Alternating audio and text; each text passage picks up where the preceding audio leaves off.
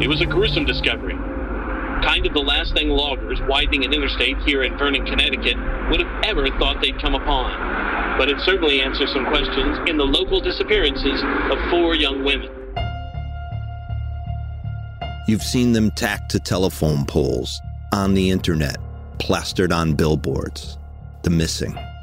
I pray every day that we find Lisa so we can go on. The murdered. She always told my mom, on my 21st birthday, I'm coming by the house, I'm going to be streaking. You watch. But she never came.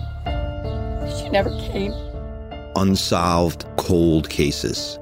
Jesus, Mary, and Josephine, I hope that's not a grave for many. A faded photograph on a piece of paper. The only thread of hope left. Paper ghosts.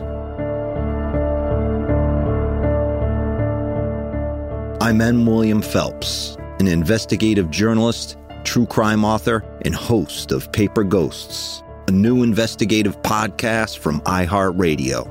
For more than a decade, I've been searching for the person or persons responsible for the abductions and probable murders of 4 missing girls in my New England hometown. For over 50 years, each case has remained unsolved. I've spoken to anyone even remotely involved. Friends, family, neighbors, detectives, suspects, you name it. But it wasn't until this past year that things took an unexpected turn. And after 11 years of investigating, a breakthrough. And I immediately just sat on the floor like somebody just punched me in the gut. And then the tears just came and came and came. Answers to decades-old questions and some closure these families have been searching for. The shirts he wore, the cherry tobacco smoke. I know that that's the person that was there. I can describe what he's wearing. I can smell him a mile away.